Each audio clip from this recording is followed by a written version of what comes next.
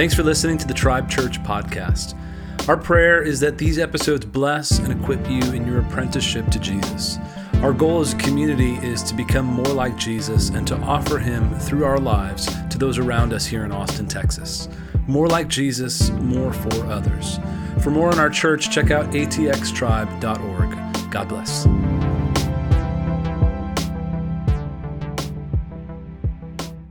Today it's going to be called The Pursuit of Calling. And I want to make today's message very, very, very practical, okay? So if you're interested in that, if this is your thing, if you feel that tug in your heart about calling, pay attention. This actually might help you. Okay. So in Ephesians 5, I'm going to start off in Ephesians 5 because that's how we ended the last one. Here's what Paul, who wrote Ephesians 5, says. For we are God's handiwork, created in Christ Jesus to do good works, which God prepared in advance for us to do. I'm going to repeat it again and then translate it for you. For we are God's handiwork, created in Christ Jesus to do good works, which God prepared in advance for us to do. Okay, here's the modern translation, the Christian Ray translation. You, personally, you, every single person in this room, are God's gift to the world. That's what he's saying. What he's saying is that every single person in this room was created as a masterpiece. And not only that, but created as a masterpiece, as a gift to other people in this world. That's who you are. Now, sometimes we don't feel as a gift, God's gift to the world. And we'll talk about that as well. And this whole talk is about the pursuit of us experiencing what Ephesians 2 says. See, we can read in the Bible, we can hear a sermon, we can pray about it, and we can sort of intellectually understand and wrap our minds around the sacredness of work. But the difference between thinking about it and feeling it and experiencing it is massive. And that journey is what we're going to be exploring today, okay? So I talked a little bit about last time, just like all of us here, I've had many jobs, right? Many organizations, many types of jobs. So there's like a sequence of jobs in your adult life that you pursue. But there's a difference between those jobs, and then you can, if you dig into that, you can sort of extrapolate, dig in and understand the calling within those jobs. What are the common themes that unite those jobs, right? So for me, after the work, I've thought about it a lot. And as a matter of fact, when we were planning the sermon series, I think I talk about this so much that Elias was like, this is your thing, dude. You need to preach this, right? But I think about that a lot. I do. And actually, sometimes I'm conflicted about it. I wrestle with it, right? It's not an easy thing. But because I've thought about it a lot, where I've landed when it comes to the difference between the jobs that I've occupied, my occupation and my vocation, my calling, the vocation is evangelism. I like sharing good news. I like telling people and seeing a change in them, right? Building, I like building things, organizations, that sort of thing, businesses. Culture, I like culture. I think culture is upstream from everything else, including politics. And I like philanthropy. So it feels like a vocation to me. I'm pulled towards it. It's sort of a natural thing for me. So those are the vocational sort of dimensions of how God shaped me, right? I'm His handiwork to do good works. This is the good works, right? And it's fascinating that when we talk about work, many times, because of this separation of the sacred and the secular in the West, we don't really think of work as part of that handiwork. We don't really think of work as spiritual. And the author of Ephesians, who was Paul, really thought about it that way. And maybe you can pay attention to that. As a matter of fact, he was not just this one-off apostle who was maybe romanticizing work. No. He was in line with the Hebrew teaching and the Hebrew tradition. In Isaiah 64:8, it echoes that same sentiment. It says, "Yet you, Lord, are a father. We are the clay. You are the potter. we're all the work of your hand, right? So this is in line with the Jewish tradition of sacred work. So what I want to present to you today is a framework on how to think about it, how to process it, how to sort of wrestle with it, okay? So I'll maybe put those slides up later as well so you can take pictures, but I can put them up on Facebook. But here's a framework for finding a calling. I'll give you 4 dimensions, actually 5. I'll give you 4 at first. The 5th one is sort of unexpected, counterintuitive, and I'll tell you why I'm going to talk about it separately. And the way I want to sort of explain it to you is that we're going to use Paul, the author of Ephesians 5, as a case study, right, of how he was how he was shaped into his calling, right? So here's the framework. Number 1, natural, right? What are your natural passions, interests, inclinations, attractions, things like that? Like things that you go, I don't know why I like this, but I like this, right? I don't know why I geek out on this or obsess over this, or I just lose myself in this. But I do. And there's something there. So we should pay attention to those things. And that's an obvious thing, right? We go, okay, well, that we call it a gift. It's sort of a common thing in Western culture to look for that. What is it that makes you happy, right? But that's only one dimension. The second one is experiential, and that's actually less emphasized, I think. Experiential is who are the people who shaped you, right? Was it your grandfather, your parents, a mentor, a teacher, a professor, a pastor, your mom? People who had this deep impact in your life. Like, can you think of names in your mind right now? They just show up. Experiential. And experiences. What did you live through that sort of shaped you in a certain way? In a way that you go, that was a turning point. That was something, it made me different, right? Experiential. Events that shaped you. It could be good events and bad events that made you different. So that's experiential. That, surprisingly, will shape in many, many ways what you do for occupation, right? And who you can find yourself as in vocation. So the third one is also obvious and sort of widely acknowledged in the West and probably overemphasized a little bit, but it is important. And the third one is professional. What are your competencies, right? What are your skills? What's your education? What can you actually do better than most other people, right? What are your abilities? And the fourth one is spiritual.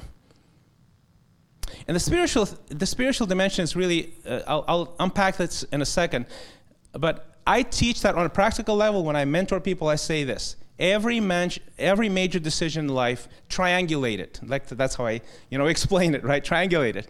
You know how GPS is 3 satellites? You find your way because you're coordinating with 3 satellites, right? That's how I think about it. Like where you are, triangulate it. And the triangulation, you can make better, deeper, godlier decisions if you include 3 things in your decision making. One is Scripture, right? How does your decision, your direction in life fit within Scripture? So you have to know Scripture to be able to do that, right? Interpret Scripture. The second one is Holy Spirit. What is God telling you? In prayer, in meditation, in contemplation. And the third one is community. It's what are people that you trust, who you trust, who are wise people that show fruit of the Spirit, of the Holy Spirit, tell you when they look at your situation. If you pay attention to all those 3 things, you actually make less mistakes, drastically less mistakes in life than you do otherwise. So I've sort of lived by this for a long time. So this might feel a bit theoretical, or obvious, but let me illustrate this through a case study of Paul. So Paul, the Apostle Paul, his occupation was, we know, a Pharisee, a teacher. He was also a tent maker, right? Those are his occupations, his jobs. That's what we know. He might have had other jobs, but that's what we know. But his calling, as we know him, was an apostle. somebody who was sent, not only an apostle, but somebody who was sent to the Gentiles, specifically not to the Jews, but to the Gentiles. So what made him find his calling, sort of extract from his occupation, his vocation, his calling? So here, we actually have information about this. In Acts 22, Paul is explaining a little bit of his background to his listeners. I think he was in Jerusalem, he was saying that. Here's what he says. I'm a Jew born in Tarsus of Cilicia, but brought up in this city, Jerusalem. I studied under Gamaliel and was thoroughly trained in the law of our ancestors. I was just as zealous for God as any of you are today. I persecuted the followers of this way to their death, arresting both men and women and throwing them into prison. Okay, how do we see, so let me fill in the blanks and use the same framework to see Paul. Okay, the natural part. What was he naturally like? Well, he was clearly zealous. He was focused. He was disciplined. Pharisees were very, very disciplined people. He was a truth seeker, and he was a leader. Clearly, he was a leader because he would organize things, right? Experiential. And here's where it gets really interesting. He was bicultural. He was born in Tarsus, which was a Greek city, and that's why he quotes Greek poets. He's the only apostle of all the apostles who actually makes examples from sports, because Jews were not into sports, but Greeks were, right? He was, but also he was educated in a very conservative school of thought in Jerusalem. That's experiential. He experienced both the Greek culture and the Jewish culture.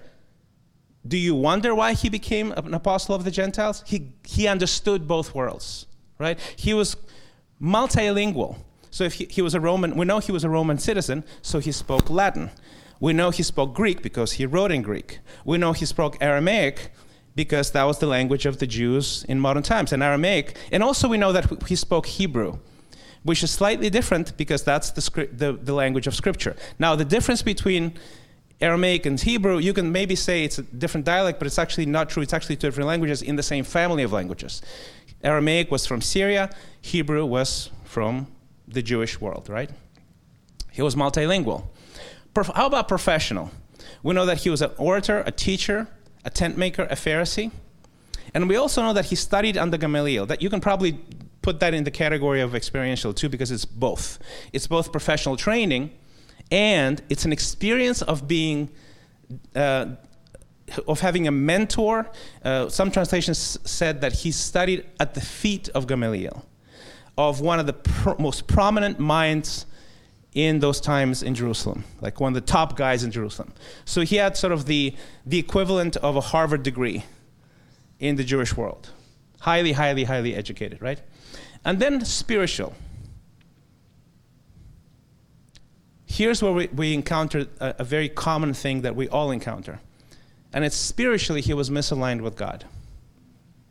He says, I persecuted the followers of this way, even to death. I'll come back to that in a second. But let me use this framework to give you an idea of how you could use this. So out of those four, natural, experiential, professional, spiritual, if you get 1 out of 4, you don't have anything. You know? Because you don't have enough to add value to people's lives. If you get 2 out of 4, you can get a job. Think about this. Let's say you have natural propensity to do something, and you have enough either experience or education to do something. You can get a job like that, right? You get 3 out of 4, you can have a career. You can have a career. You can have a long journey because you have this added value on multiple dimensions, right? You have the skills, you have the education, you have the natural propensity for something. You get 4 out of 4, and you can have flourishing, long-term flourishing. Why? Because there's a spiritual dimension there that is added to what you do, and it's like the wind in your sails. Paul had 3 out of 4, not 4 out of 4. So he had natural, experiential, professional, but not spiritual. And he was not flourishing. Imagine that. talented, educated, multilingual, professional, skilled, not flourishing. Why? Because the spiritual dimension was not there. Does that describe your journey, if you're honest with yourself? Right? And here's what happens when that dimension, that fourth dimension, is missing. In Acts 22, 6 and 7, he actually says what happens. About noon, as I came near Damascus, suddenly a bright light from heaven flashed around me. I fell to the ground and heard a voice say to me, Saul, Saul, why do you persecute me? He was describing the moment where, such a gift to the world that Paul was, and so missing the spiritual dimension, so missing his calling, that Jesus himself in person have to go and rebuke him, right? None of us here want that experience. I promise you that, right? He was blind for 3 days. It was crazy. Very dramatic, right? And yet, when we don't include the fourth dimension, even though we can be fortunate enough to have all the three or four, enough to have a career, but not have a fourth one, eventually it catches up with us. Eventually it catches up with us. It happened to me, in my first job, I had the education, and I had some experience, I had a degree in economics. I went into international trading. I had sort of had some experience in that. It was like 2 out of 4, just not good.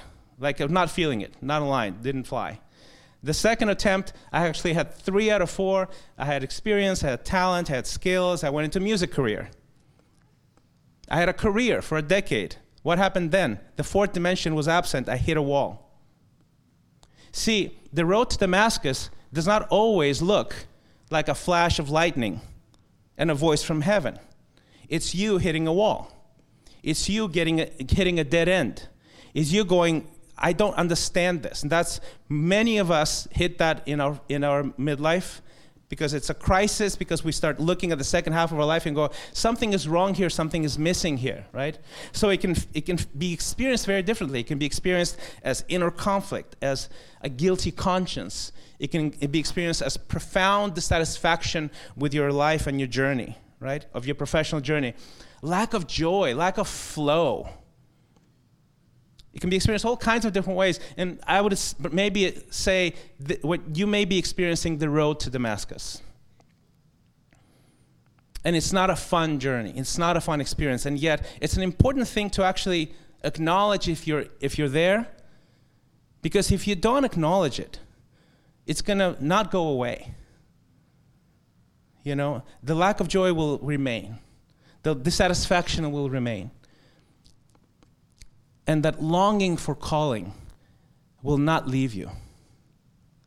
So embracing it, embracing that road to Damascus, embracing the pain of acknowledging that something is wrong, off, I don't know, and just going into the pursuit of understanding that brings me to the fifth dimension that is rarely spoken about, but crucially important. I would venture to say it's one of the most powerful dimensions in finding your calling, and that dimension is pain. Your pain. And it can be expressed as regrets, shame, failure, that sort of thing. Right? And there are 2 ways of processing pain, fundamentally. One is transforming pain into paralysis, and the second one is transforming pain into power. When you transform pain into paralysis, most of us actually go into that mode by default.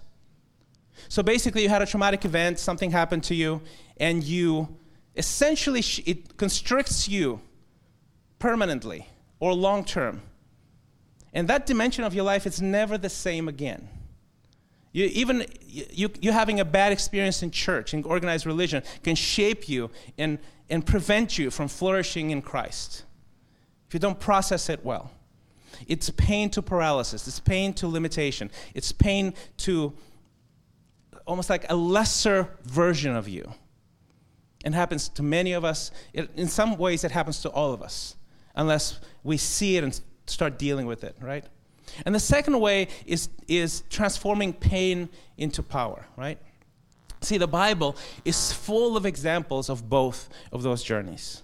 Full of examples, over and over and over again. And the best examples, the most inspirational examples that we see are almost always the people that we think of heroes, as heroes. There's always somebody who transformed pain to power, somebody who overcame hardship, incredible injustice, incredible suffering. And somehow that was transformed into something for the glory of God. Those are the people that we admire in the Bible. As a matter of fact, those are the people that we admire in every story ever told. And yet we ourselves sometimes fail to see it in ourselves because it's painful to deal with pain.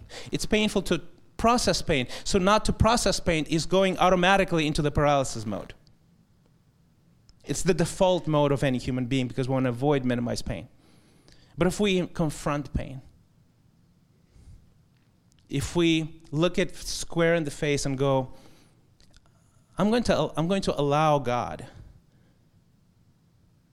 to reach into my heart in the darkest corners of my soul and redeem it and shine his light upon it. And my prayer is that every single one of us eventually goes to the pain to power mode. Because that's what Paul did. Let me read this to you as he describes it in his own words. In 1 Corinthians 15, verse 9, it says, "For I am the least of the apostles." He starts with that.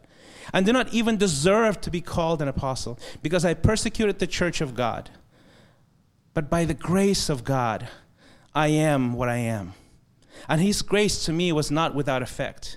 No, I worked harder than all of them, yet not I, but the grace of God that was with me."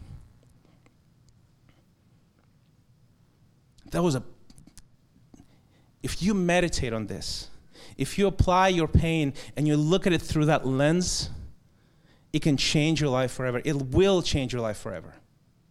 It will change your life forever.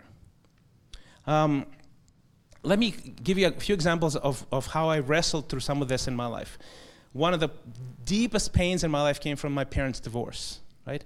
And it led me to paralysis, to actual paralysis, where I undermined my romantic relationships over and over and over again.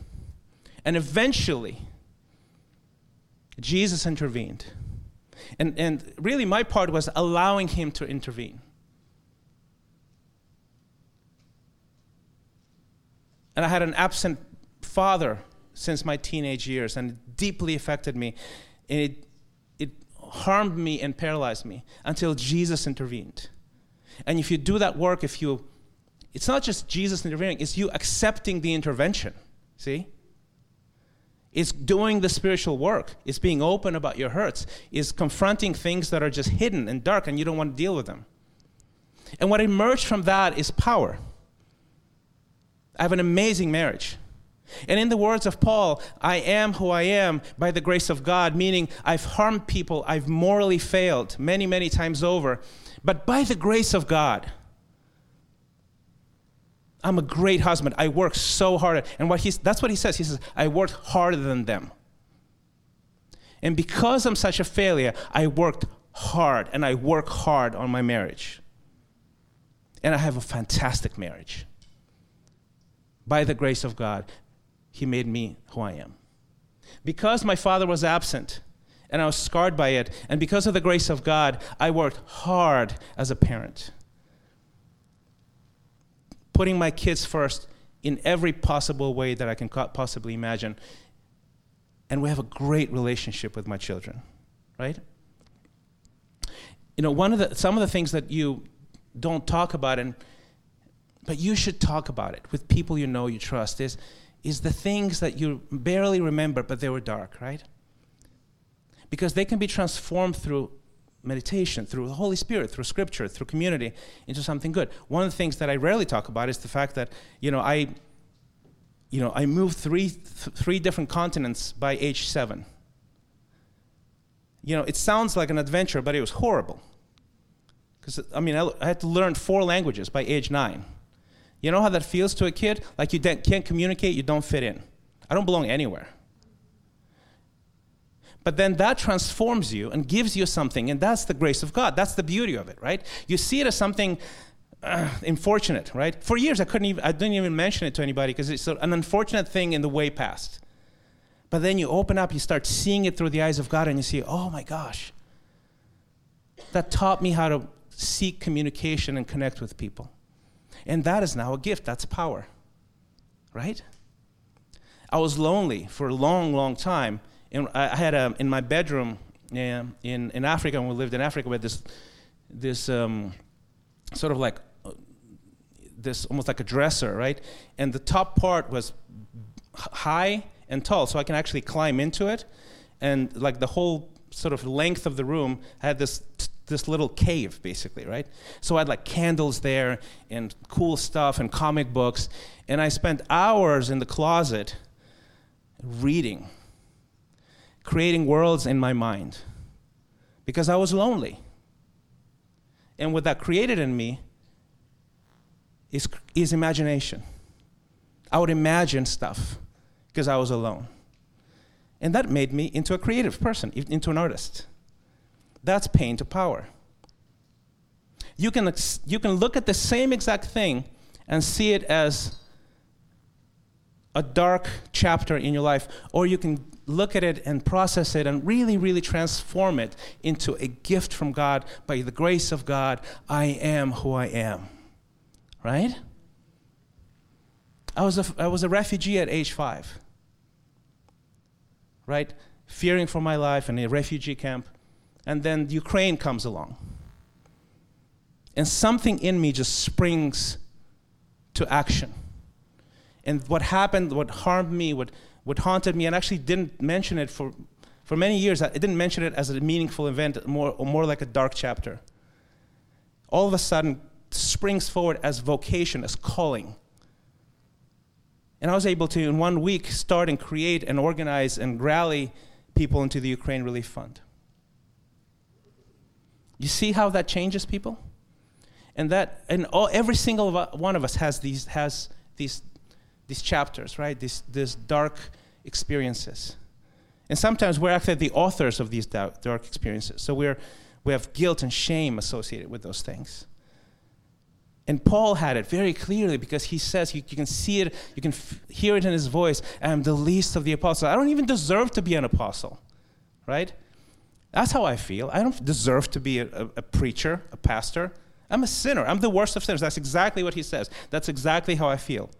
And that's precisely why I am a preacher and an evangelist. Because by the grace of God, I am who I am. By the grace of God. Right? And here's the cool thing. You know, if you have 2 out of 3, you can get a job. You have 2 out of 4, you can get a job. If you have 3, you can have a career. If you have 4, you have flourishing. If you have 5 out of 5, you can have a calling. And that's a very different place to be. And I think that's where God wants all of us to be. We're God's handiwork, created to do good works for his glory, right? So here's what I want you to meditate on, is sort of the framework again, right?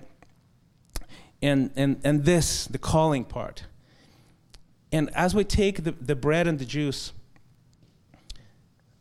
I want you to meditate on the scripture in Ephesians 2 again.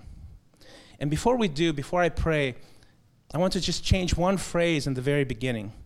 And I want us to say it together, to ourselves, to each other, in Ephesians 2. Let's read this together. Ready? I am God's handiwork, created in Christ Jesus to do good works, which God prepared in advance for us to do. Let's say it one more time. Just say it like you mean it. I am handiwork, created in Christ Jesus to do good works, which God prepared in advance for us to do. Let's pray.